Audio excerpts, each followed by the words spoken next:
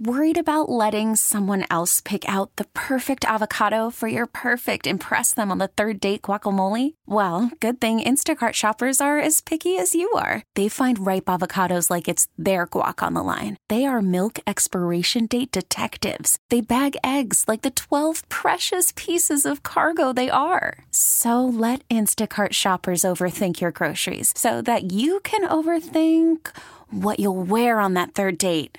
Download the Instacart app to get free delivery on your first 3 orders while supplies last. Minimum $10 per order. Additional terms apply. All-star closer Kenley Jansen, we have a question. What's the best podcast of all time?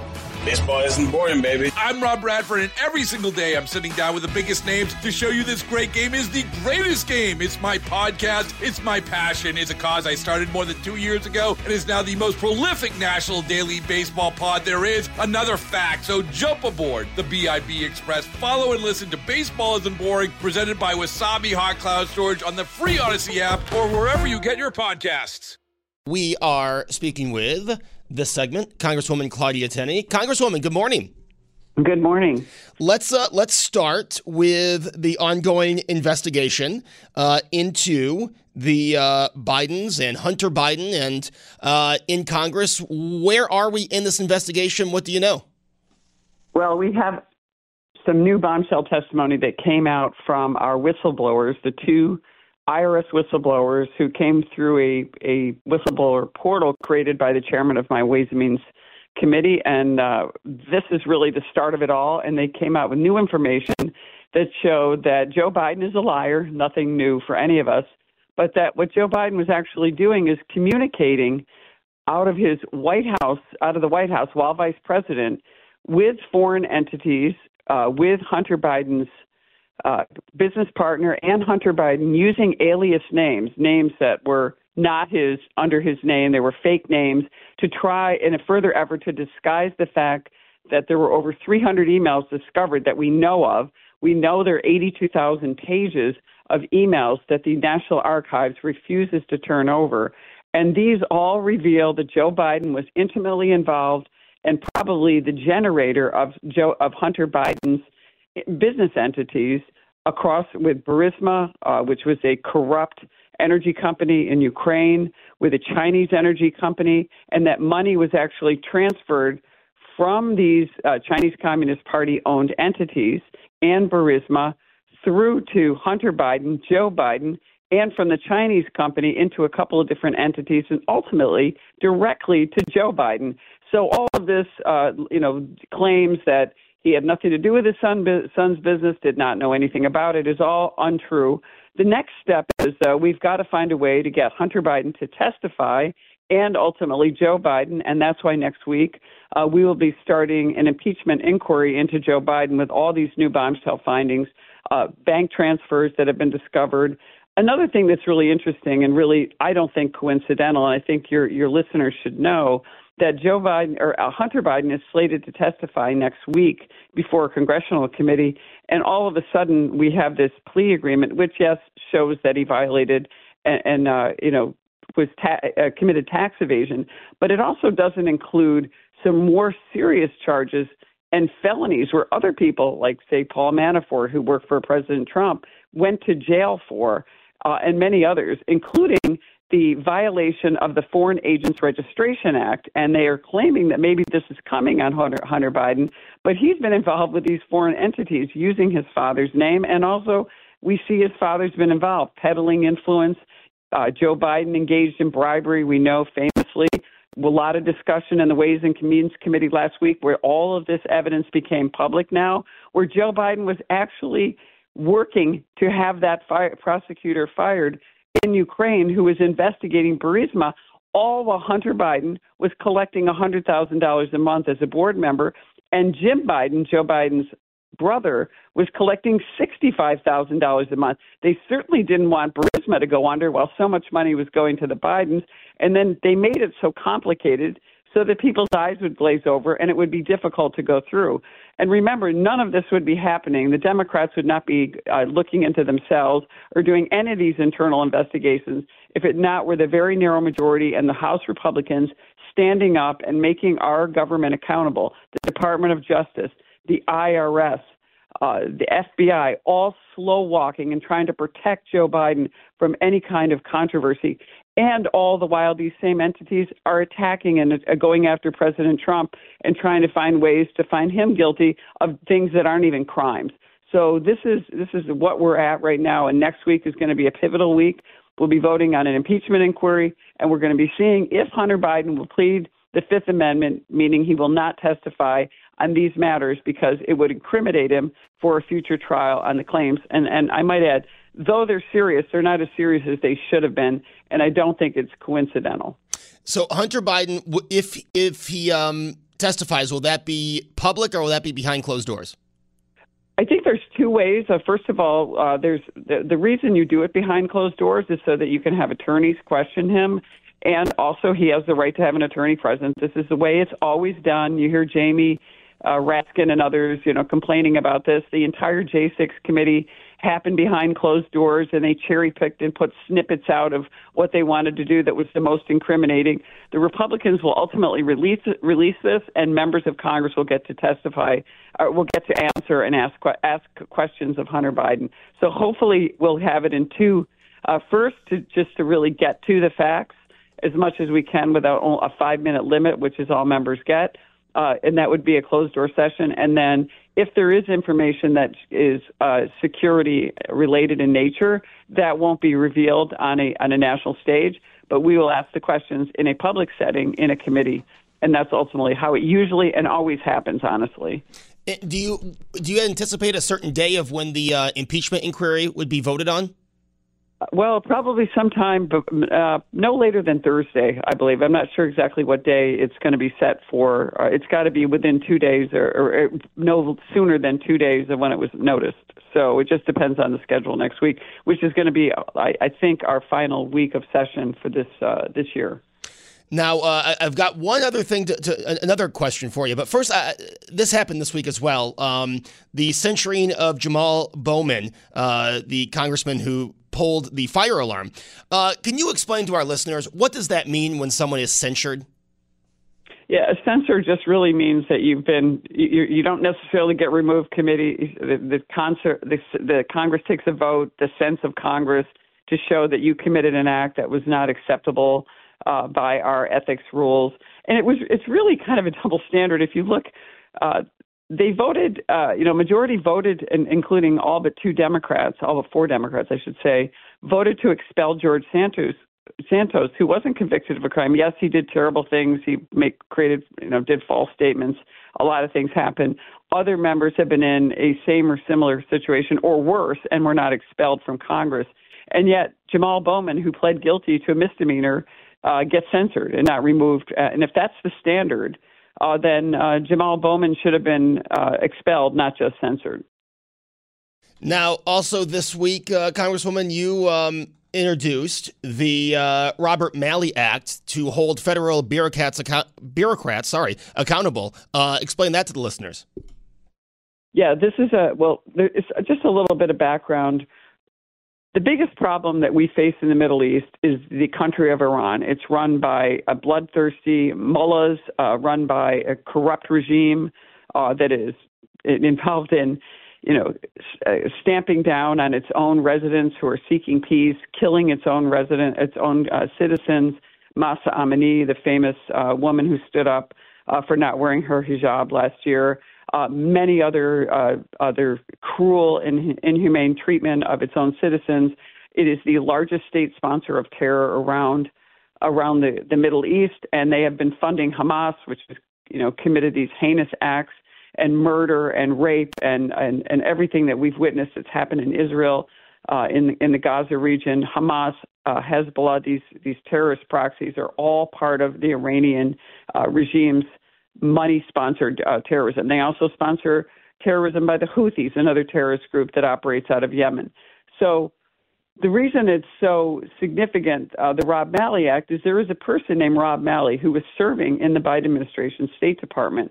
Rob Malley was part of a spy ring. He was part of a propaganda ring that he started in 2013-14 to try to promote and protect the Iranian regime and give it good relations and work with a number of operatives from Iran and around around the region, former Iranians actively involved with the IRGC, the Iranian Revolutionary or the Islamic Revolutionary Guard Corps, a terrorist organization, are certainly part of some of the people who are involved in creating nuclear weapons and enforcing the terrorism around and managing the terrorism around the Middle East, and also responsible for the maiming and killing of Iranians themselves, even Iranian citizens.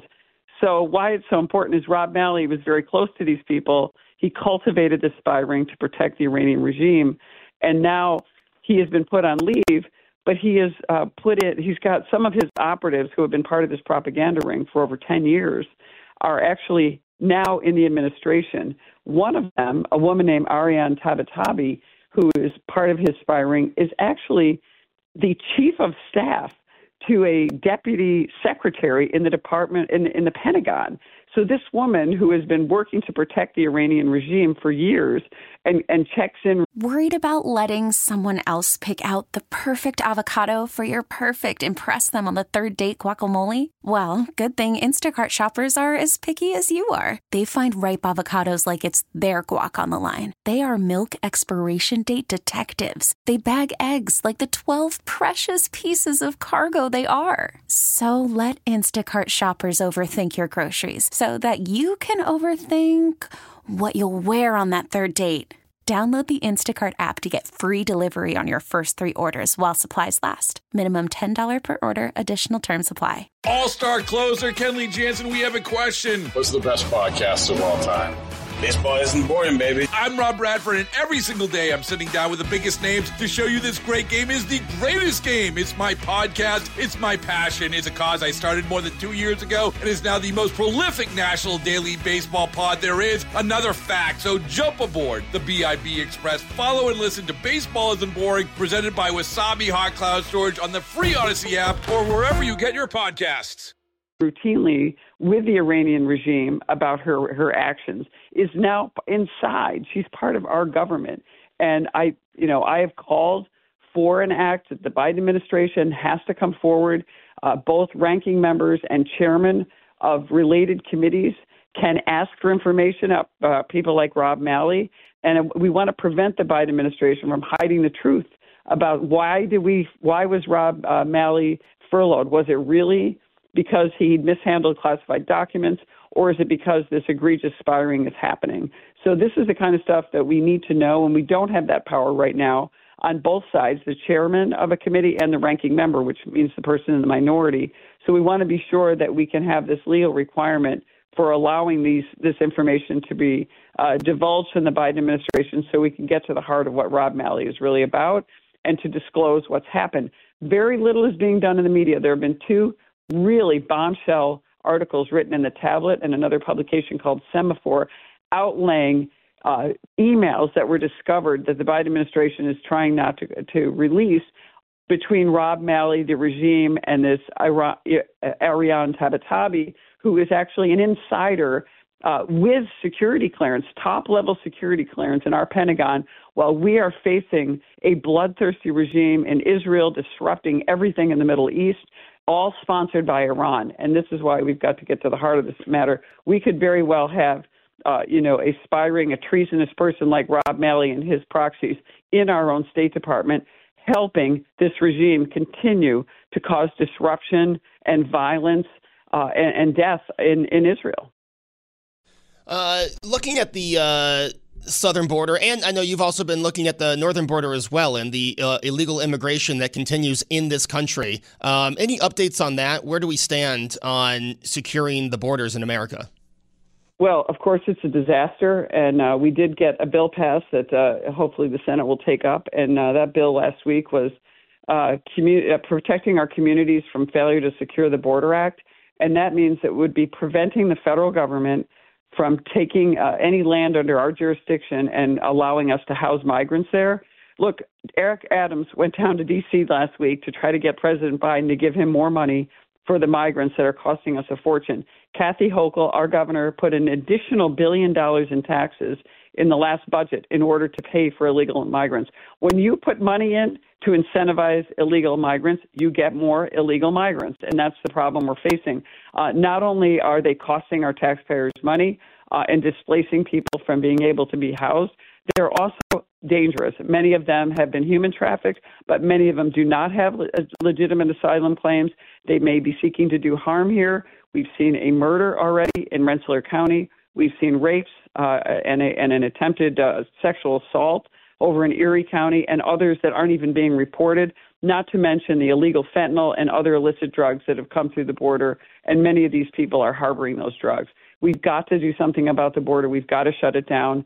We're advocating impeaching Mayorkas as well as President Biden ultimately, but Secretary Mayorkas is a disaster, and he really needs to go because his policies, even Democrats in many of these border states and Democrats like Mayor Adams, for example, are challenging these policies. And in New York, people should know Governor Cuomo is not the option to take out Mayor Adams. He is the guy in 2019 who ushered through the Green Light Act, and that gives licenses to illegal immigrants. And we are not allowed, and there's a security protection for them. We can't even inquire as to who they are and where they're from, as we could with any other New Yorker. But these people have even a super citizen status and a special status with these licenses that have been afforded to them under the Green Light Law and under former Governor Cuomo. Of course, the legislature and Kathy Hochul could repeal this, but they don't. They continue to give more benefits to illegal immigrants and really force the taxpayers of New York to be at risk, both financially and from a security standpoint. It's interesting that the comptroller in Albany, was talking about the bleak finances of New York State with all of this out-migration, people moving to Florida, Texas, down south, but didn't mention that, that's also because people are moving in and not paying taxes at all. That's a big part of it, Joe. You're exactly right. And I think that the controller in many ways does a good job. I mean, I don't agree with him politically in a lot of things, but he has an obligation to report. And he has an obligation to show that we are hurting ourselves. The higher our taxes and the more that we prioritize illegal immigration, criminals, for example, with many of our policies, the more people are going to be frustrated and leave. And we've seen almost 600,000 people have left New York State since COVID and the COVID pandemic era. And before that, when Governor Cuomo was governor, we lost over 1 million people leaving. It's why at one point in the 1960s, New York State had some clout on the national stage. We had 45 representatives, 45 members of the House of Representatives going to Congress to represent New York. Today, we have 26. We've dropped from 27 to 26 this year. And we are also facing another unprecedented redistricting that is going on in New York State because Democrats in Washington, not the Democrats in Albany, the Democrats in Washington have sued to overturn the lines that were done by a special master, the fair lines, neutral lines done last year to try to have some balance. And it's really telling to see that the Democrats in Washington will do anything. They will overharm or overwill the rule of the people. The people decided in 2014 that the legislature could not do lines without having some kind of independent redistricting commission, which was created. And now the Democrats in Washington are suing to overturn the will of the people on those redistricting lines. So we'll be facing that again. We could lose a number of seats. Everybody in New York has to go through this disruption of not knowing who their representative will be as we go through another redistricting process. Now, the Court of Appeals weighs in on that. Probably, I think it's either going to be in this next week or early January, and we'll know where they go. But I have a feeling that they're going to be moving in the direction of overturning the will of the people. And 80% of those polled across all party lines think that the legislature is incapable of producing fair lines. And that's a huge number. That's an overwhelming number, especially in a state like New York that's 2-1 Democratic. Final question. Congressman Kevin McCarthy says he's stepping away at the end of the year. Your thoughts on Kevin McCarthy resigning from Congress? Well, I think after the motion to vacate, which removed Kevin McCarthy as Speaker, I think he's been around a long time. I think Kevin brought us the majority. He was, very prolific fundraiser for the Republicans in the House. And I think when you're not in charge, I think he's probably had enough and wants to move on. But I wish him well, and he has served our nation from California for a number of years, and I'm sure he will be on to other things. He said he's going to continue the fight to save our country and to promote conservative values, but that's about where that stands. But a lot of people that one thing people don't realize, Joe, is that the Republicans in the House of Representatives have term limits on leadership. Now, Kevin was term limited in quite an unusual way, the only person ever, only speaker ever. But we have term limits on leadership. You can only serve as leader, either ranker or chair of a committee for 6 years. And once that's done, you can no longer serve as chair on that committee. So people often retire after that, which is Patrick McHenry, who is the chair of the Financial Services Committee, is in his last term as leader, and he's leaving, and that is very common. That's why you see so much turnover in the Republican Party and almost none in the Democratic Party. They don't do term limits. They don't believe in changing leadership. You have the same people really for 20 and 30 and 40 years serving in Congress and serving in leadership. We don't do that. We bring in new people and fresh blood, and I think it's better and healthier for our conference. But it's a challenging time indeed, and I think Speaker Johnson is got a very big challenge ahead of him. He's a very good man. He's a good friend of mine. He's very conservative. He's a spiritual guy, and he's practical. And I think that's the person we need to lead us right now. Congresswoman Claudia Tenney, thank you so much for joining me today and throughout the year. Hope you have a great holiday, and we'll speak in 2024. Yeah, thanks so much, Joe, and Merry Christmas and Happy Holidays to everyone. All-star closer Kenley Jansen, we have a question. What's the best podcast of all time? Baseball isn't boring, baby. I'm Rob Bradford, and every single day I'm sitting down with the biggest names to show you this great game is the greatest game. It's my podcast. It's my passion. It's a cause I started more than 2 years ago and is now the most prolific national daily baseball pod there is. Another fact, so jump aboard the BIB Express. Follow and listen to Baseball Isn't Boring, presented by Wasabi Hot Cloud Storage on the free Odyssey app or wherever you get your podcasts.